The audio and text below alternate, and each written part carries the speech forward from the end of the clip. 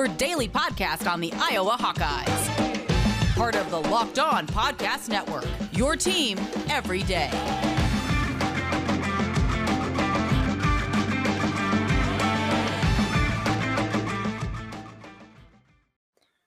Welcome back, Hawkeye Nation. It is Andrew Wade of the Locked On Hawkeyes podcast. We are back. This is the first episode after the first game of the Iowa Hawkeye season. And as always, we are joined with former Iowa wide receiver and our very special guest who joined us every single game last season, Matt Vandenberg. Matt, how are you doing today, man? I'm doing good. It was a big win. Can't ask for much better. One game in, 1-0. That's where we need to be.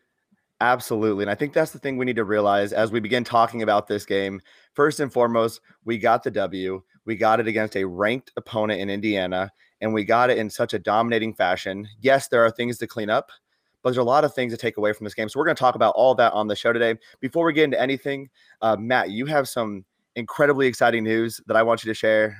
Where can folks be finding you at? Because last year they loved your segment on the show talking about Iowa football, and you're going to be doing that now with your own show with Laura. So tell the folks about where you're going to be hosting some podcasts at.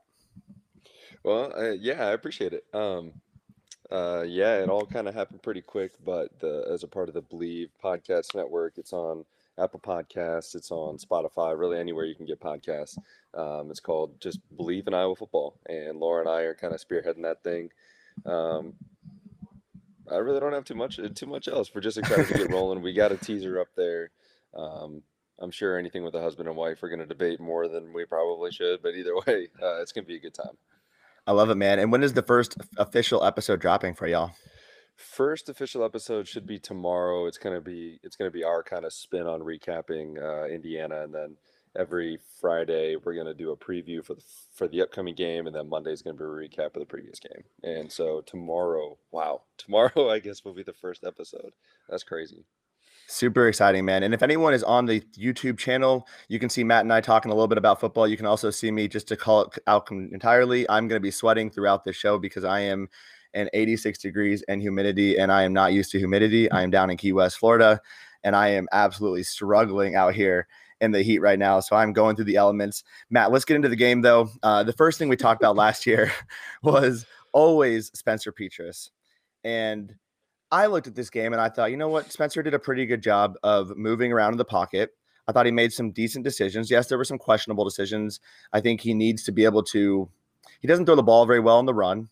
But overall, I thought Spencer played an okay game. It wasn't bad. We just needed someone to play an average game of football to be able to get this W. And I don't think Iowa needed to do a lot, right? When you get up 14-0 in the first 2 minutes and you have so many defensive big plays, you have 2 pick sixes, you have 3 interceptions total. I think you don't need to show all your cards, especially with the Iowa State game. So I wanted to get your thoughts on Spencer Petras' performances. That is always a hot topic of conversation for Iowa Hawkeye fans.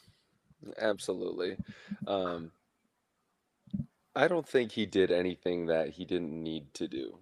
I mean, he didn't really try to force anything, which I think is one of the biggest keys of somebody maturing. Now, don't get me wrong. Some people are bigger risk takers by trade. Spencer doesn't appear to be that way. He was able to throw the ball away and whatever, and he wasn't like their quarterback who throws it away right to Dane Belton's hands. Yeah. So, I mean, he made smart decisions. And I think one thing to keep in mind as well is the stat sheet doesn't tell the whole story.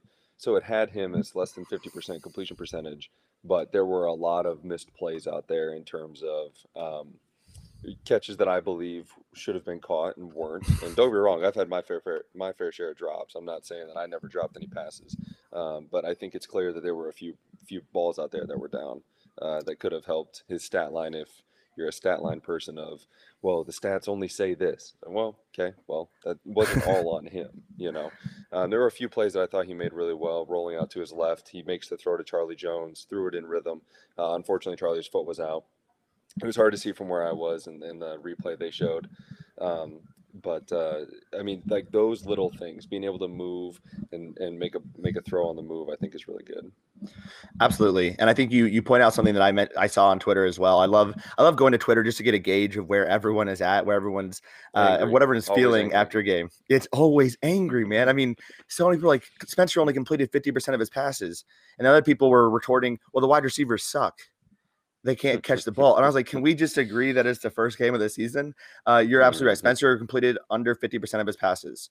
Yeah, there were definitely some drops. I want to talk a little bit about those drops because that is the other argument I'm hearing from a lot of people. Now I know you're always going to be appropriate by the players. My thoughts, I'll give this first, is Nico Reganey has traditionally struggled with drops, in my opinion. I think that is something I've mentioned on the show coming into the season. I think Nico Reganey is fantastic with the ball in his hands. I think he runs pretty solid routes, but I do believe out of the other wide receivers, he does struggle a little bit with concentration, it seems like, or catching the ball.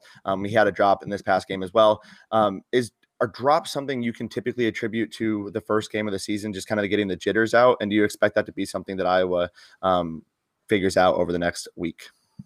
That is a very interesting question. No, no, I don't think drops are at all given to, I think, the way that I would phrase it is there's never really any excuse, right? Now, Again, I've had my fair share of drops. I dropped a couple against Penn State in 2017 before the 2-minute drill where I was able to catch one and got smacked before we ended up scoring before they went down and scored. But there are just times where it just doesn't happen. I mean, there aren't that many Larry Fitzgeralds in the world. And what I mean by that is Larry Fitzgerald, I think, has 8 drops over the course of his illustrious career. It's absurd. Absolutely insane. But as far as a first game, I really don't think that plays into it. I know that they go hard every day in practice and get after it. So it's just one of those things that they'll clean up a little bit and move forward with. One thing that I did like a lot about Reganey, specifically in the past game, was they utilized him on a couple bubbles. And it's just a way to help make sure that teams don't crowd the box. I mean, when you get 9 to 10 yards on a bubble, which is essentially an extension of the run, it's like a long handoff, and you're able to do that. I mean, that just helps out your play call. Absolutely, man. And the bubble is something that we talked about a lot last year, as we also did the fade route, because we talked about why those routes are important in the grand scheme of things.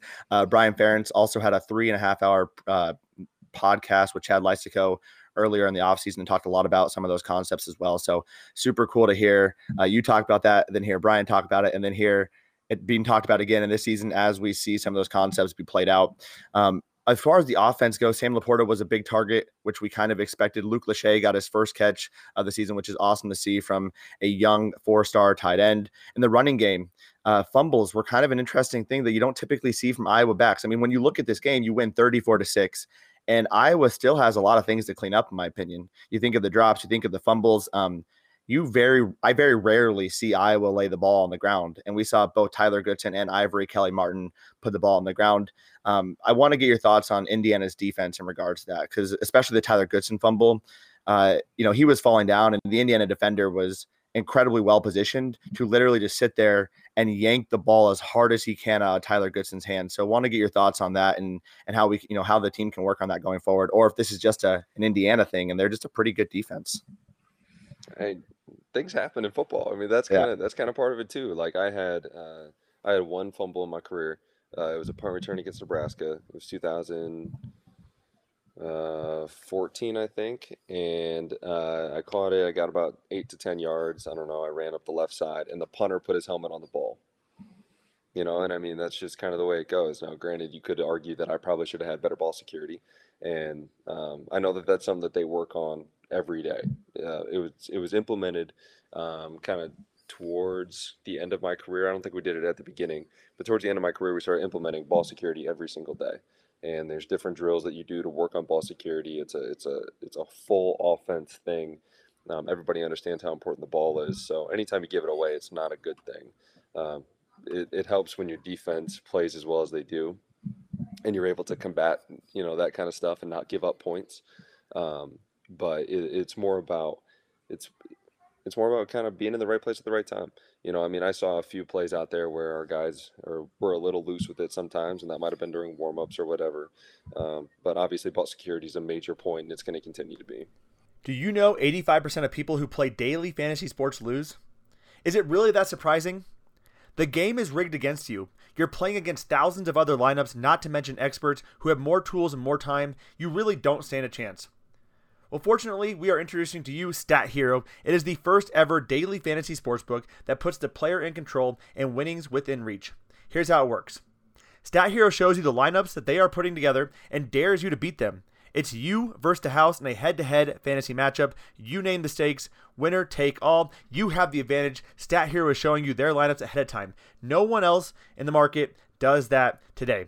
So go to stathero.com/lockedon, sign up for free, and right now you can get 3 times back on your first to play. They are literally giving you a 300% match. That is unheard of. Go to stathero.com/lockedon. That is stathero.com/lockedon.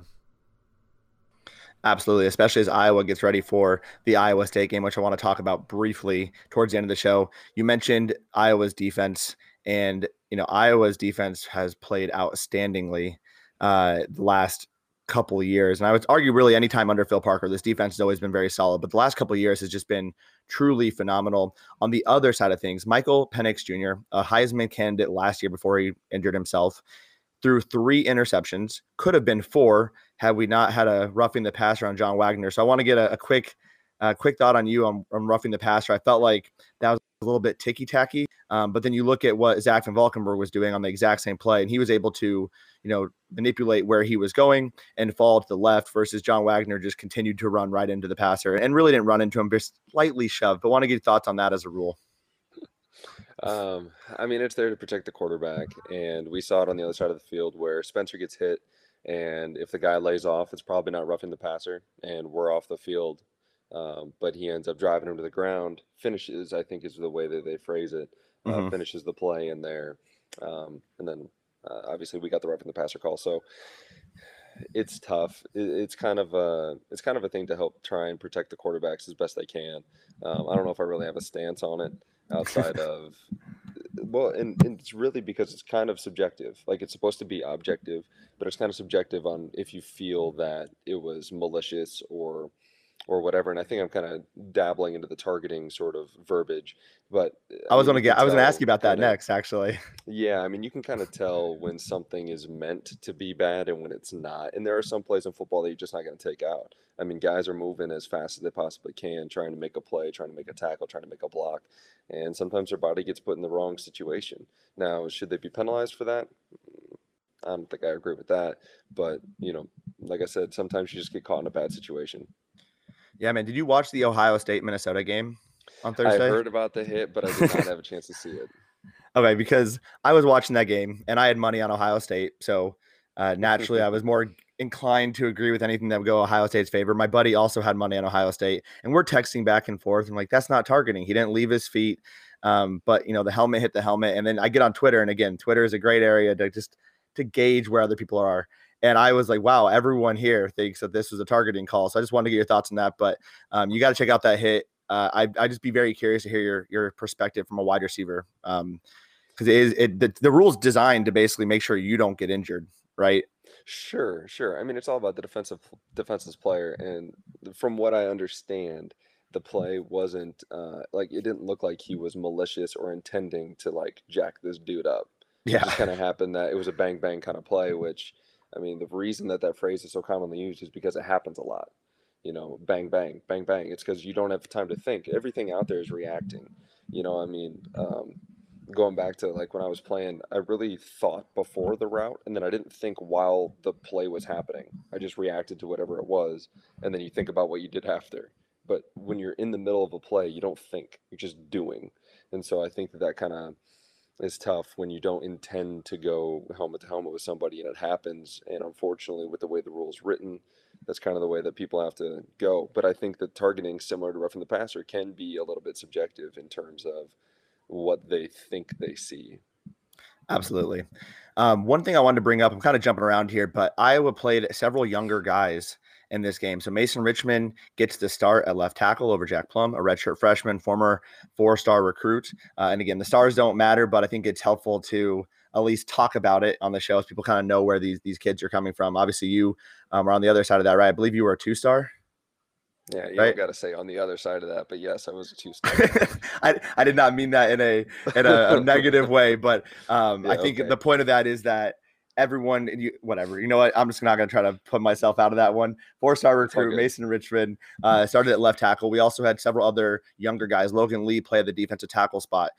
Did you see anything that stood out from these younger guys? I'm assuming as long as you didn't notice anything, there wasn't anything necessarily bad, but I thought Mason Richmond really held his own at the left tackle spot. And at the wide receiver spot, we were expecting to maybe see Keegan Johnson and Arlen Bruce, but we didn't really get any glimpses of those guys. So just wanted to get your thoughts on some of the younger guys on the roster.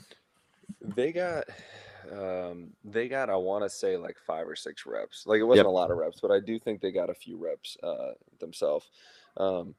Yeah, I mean, it kind of goes to what you just said. I mean, you kind of took the words of, if you didn't notice anything, then it must have been okay. Now, granted, when they go back and they look at the film and they're looking at technically, you know, how was his drop, how was his set, how were his hands, you know, then they'll address it at that time. But if Spencer's not on his back all the time or having to roll to his right because left tackle came in or spinning out to his left because, you know, the left tackle gave up whatever, then I think it's pretty solid. I love it. And not to continue to bring up the stars, but another former 2-star recruit, Riley Moss, had an absolutely phenomenal game. Last year, I remember us sitting here talking about Riley Moss, and Riley Moss has had a very interesting journey for the Iowa Hawkeyes. A gray shirt, comes out of Ankeny, very, very fast, under-recruited, earns playing time as a true freshman, and has started games in every single season for the last 4 years. That is pretty phenomenal of a trajectory for Riley Moss. Iowa fans have an up and down relationship with Riley, I feel like. When you look back at his freshman season, and I want to reiterate, freshman season as a gray shirt coming on, he had a rough game, I want to say, against Purdue and got pulled. Purdue. Yep. That was a tough game. And there are times where he might give up a play or two. And we've talked about it last year where he's been in good position. The wide receiver just made a phenomenal catch. Now everyone is on the Riley Moss hype train. I just wanted to get your thoughts on Riley and what he was able to do in this game and how it's all kind of coming full circle as Riley Moss continues to development through this program. Well, the first interception that he had was more right place, right time. Mm-hmm. So he's where he's supposed to be, and they throw it to the receiver. Receiver gets, you know, short arms it, tries to catch it off the shoulder pad. Obviously, that's never the way you want to catch it. And Riley coming up to make the play happens to be right in the right spot for the ball, excuse me, and runs in for a touchdown. Second one, he read the quarterback the whole time.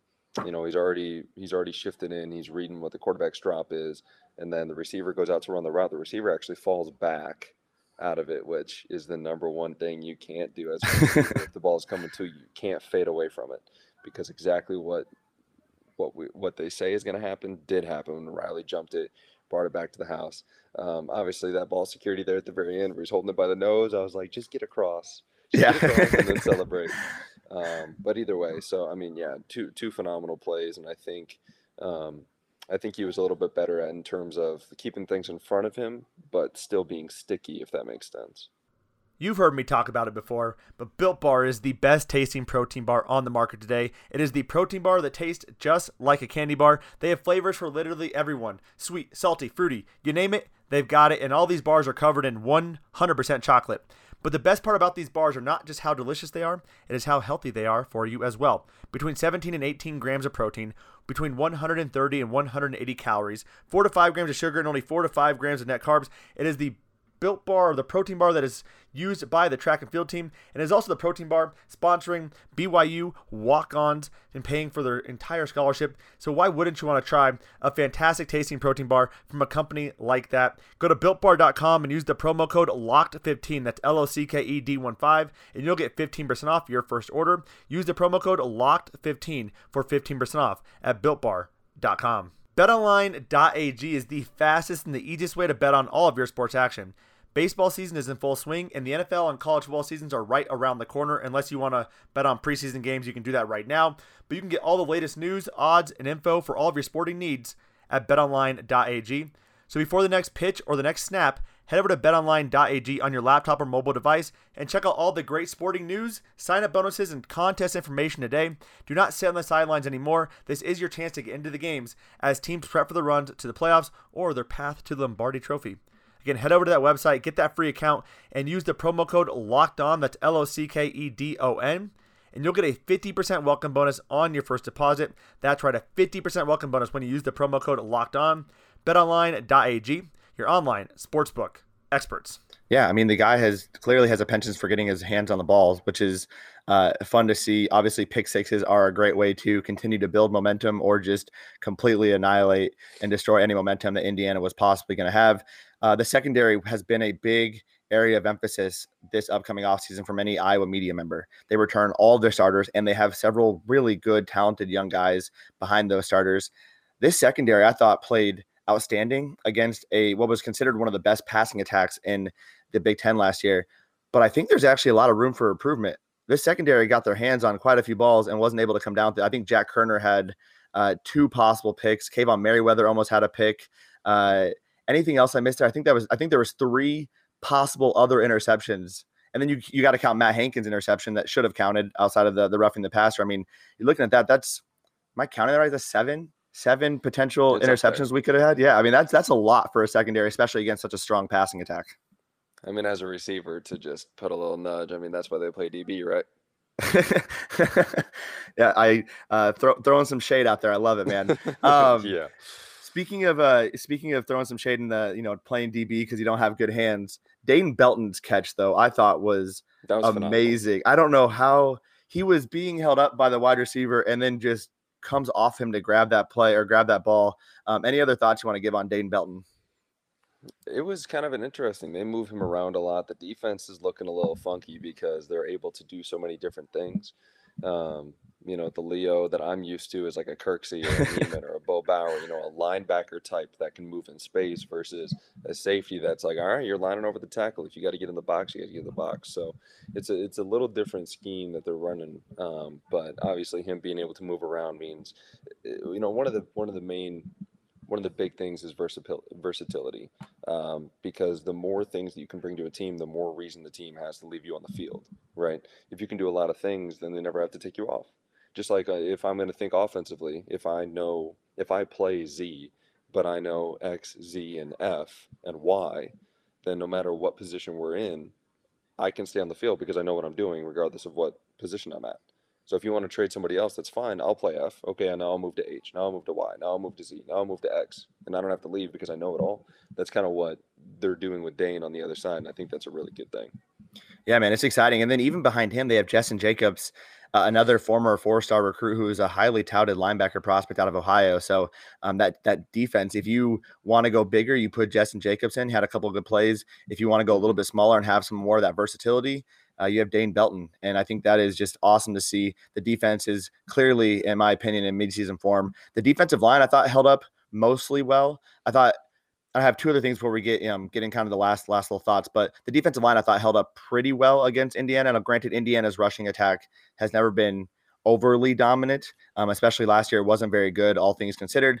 I did think they ran up the middle a little bit early on and was having some success, but Iowa's defensive line did eventually shut that down. Any other thoughts you want to give on a very young and inexperienced Iowa defensive line?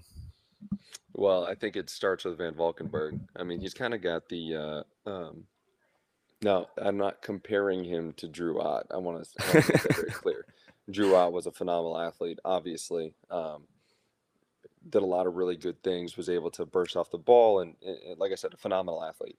But Van Valkenburg, the way he walks, the way he kind of went through warm-ups, the way his mannerisms kind of matched that of Drew. And I think he's starting to get a little more outspoken in terms of really moving forward in his own game, let alone bringing other guys up. And I think that's a cool thing to see. Absolutely, man. And you mentioned something. Were you in the stadium yesterday? Yes, sir. How was the energy, man? Because I was in a bar and I was so jacked up. I think people thought I was. I mean, it was probably concerning how excited I was about a football game on a screen. I cannot imagine how Kinnick was. How was it the first game in almost 2 years with fans? Yeah, it was pretty electric. It was really cool. Actually, Laura. A lot of Laura's stuff she gets out there and she goes, well, welcome back to Kinnick. And the place went crazy. And it was a good time. It was a good feeling to be back. I kind of forgot that many people existed in Iowa City. So it's kind of nice to just to see everybody in there together. And of course, again, with a common goal, like that's one of the best parts about it is now granted, you've got your little blurbs of red from Indiana, which is, I mean, you need that too. But it's just kind of cool when that many people have a common goal and it's like to watch the Hawks. It was a pretty cool thing. It is. It's amazing how sports brings people together in any time, good or bad. Absolutely. All right, Matt. Iowa wins 34-6. Any last thoughts on this victory from the Hawks? Well, that's kind of goes back to your point that although we won by 28, there's still room for improvement, and that's a good thing. We got to see a little snapshot of Alex Padilla, and he had he made the right read on his first play, but he didn't make it quick enough. So I mean, it was just one of those things. He's reading a certain type of backer on the backside, and he knows that if he comes, then he's got the little route behind it. Well, he turns to do the handoff, and he goes, "Wait a minute, I think that guy was blitzing," and then turns to throw it, and the guy's right there. So, and the reason that they throw it is because there's nobody to block him. So that's taking advantage of a hole in the defense that we don't have a spot for. So you do that kind of thing, and then the second play he falls in the center, and you're like, ah. It's a rough first go, but I'm sure he'll bounce back. I got no doubt. Yeah, I'd rather have him make those mistakes in time like that than when we really need him, right? If you look back to the Ricky Stanzi era and you have James Vandenberg coming in and he played admirably, but you want to have a guy be able to come in against a Northwestern or Ohio State and be able to keep you in the game, just like James was able to do in Ricky's absence. I'd actually had one last thing. Wow, I love sometimes Brian Ferentz's play calling just gets me so giddy. We've talked about that last year where there's times I'm like, why is he doing this? And you're like, everything he's doing is setting things up for another thing down the road, right? He might run this play now that you don't like or you don't understand, but it's because 18 plays from now, the defense is going to do something else and he's going to know what happened because he ran that play. But I gotta say, man, that Spencer Petras draw was so fun to see. I don't know if you knew this, but Spencer Petras had -4 rushing yards last year and outgained his last year's rushing total by 13 and 1 rush. Any thoughts on that before we close out the show, man? I mean, to be fair, he probably beat his last year just by stepping on the field. He did. Yeah. But either way, yeah, that was a phenomenal play call. And it's just one of those things, you get everybody out there. Scary moment there with Linderbaum. Thankfully, he got off under his own power and was able to come back and play the rest of the game. But, I mean, Spencer's a big kid. He's kind of a Stanley-type build. So he's not afraid to go in there and do what he has to do in order to get that. So, I mean, you never can count anything out, but at the same time, I don't know how many we're going to run with Spencer, but we'll take the one that we got.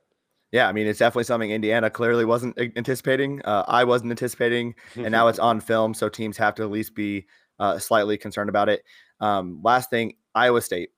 How do you prepare for an Iowa State team coming up? I don't know if you got to watch the UNI game, but Iowa State typically doesn't do well against some of our in-state opponents. What are your thoughts on Iowa State? And then we'll close. I know I keep saying this, but we will close out the show after this last question. Iowa State. What are your thoughts? All good. I mean, you're right. I mean, anytime they play UNI, they seem to play pretty close, and I think UNI always shows up, even against us. UNI is always excited to play us and Iowa State, and they do a really good job of doing that. As far as Iowa State, I mean, every time we play them, I mean, it's kind of their Super Bowl, and it's the Cyhawk, there's a lot to it. It's tradition. It's for us now this year going over there, it's walking into enemy territory, and that is a phenomenal feeling going over there. And that's outside of Kinnick, that was my favorite place to play. The grass is always cut real nice. It's always like prepared. You walk in by their student section, so they're all screaming stuff at you, and you love to hear it. So yeah, it's a real fun atmosphere, and I'm hoping the guys are looking forward to it. Yeah, man. I spoke with Tory Taylor a couple of weeks ago. Again, a guy who has not grown up with the Cyhawk rivalry, and he was even saying, I'm really annoyed about how many people are talking about the Cyclones this year. It is really annoying that everyone thinks they're going to be such a good team, and I cannot wait to play them. So I'm hoping that chip has clearly moved over to everyone else's shoulders. Iowa coming into this game as an underdog, which is not a normal position for the Hawks, but looking forward to that. Matt, as always, it has been a pleasure. With every new beginning comes some other beginning's end. And I think that's the case here. This is our final Monday morning recap with Matt Vandenberg. Matt, you are going to be doing some awesome things with your podcast. Just remind the folks again where they can find you at. I appreciate it. I've really enjoyed our time, and I'm sure we'll stay up to date. Absolutely, man. Too. But yeah, anywhere you get your podcast from, it's called Believe in Iowa Football. It's there's a picture of like Laura and I on it or something. I don't know. They did all the cover art. I'm not artistic in any way. I got the art skills of a 3-year-old. So they did all that kind of stuff. But yeah, Apple, Spotify, anywhere you get your podcast from, look to drop something tomorrow to recap kind of the game. Awesome, man. And I just want to quickly shout out myself for being able to come up with a closing time reference. Always good to be able to put in some Semisonic into the podcast. Matt, has always been a pleasure. Hawkeye Nation, if you are listening to this on the podcast, check out the YouTube video as well. We are here Monday through Friday. We are not going to be here tomorrow, though, because I'm on vacation. And just wanted to get this one out there because I thought it was important. And we are not going to be doing a Tuesday episode. Make sure to follow us on every single podcast network you can find us at: Apple, Google, Spotify, you name it. We are there. Have a fantastic weekend, Hawkeye Nation. Enjoy your long weekend, and let's go Hawks.